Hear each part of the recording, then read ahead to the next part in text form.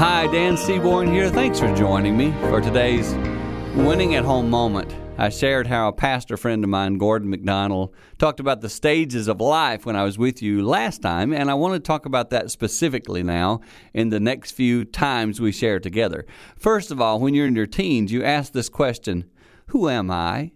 As parents of teenagers, can I remind you, remember you were at that stage once too. You might still be asking that, but I promise you when you are a teenager, you're asking the question, who am I? Am I good enough?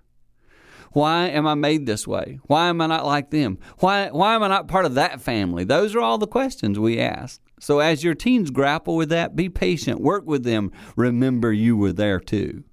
Wise parents don't forget they've gone through those same thoughts and issues in their life.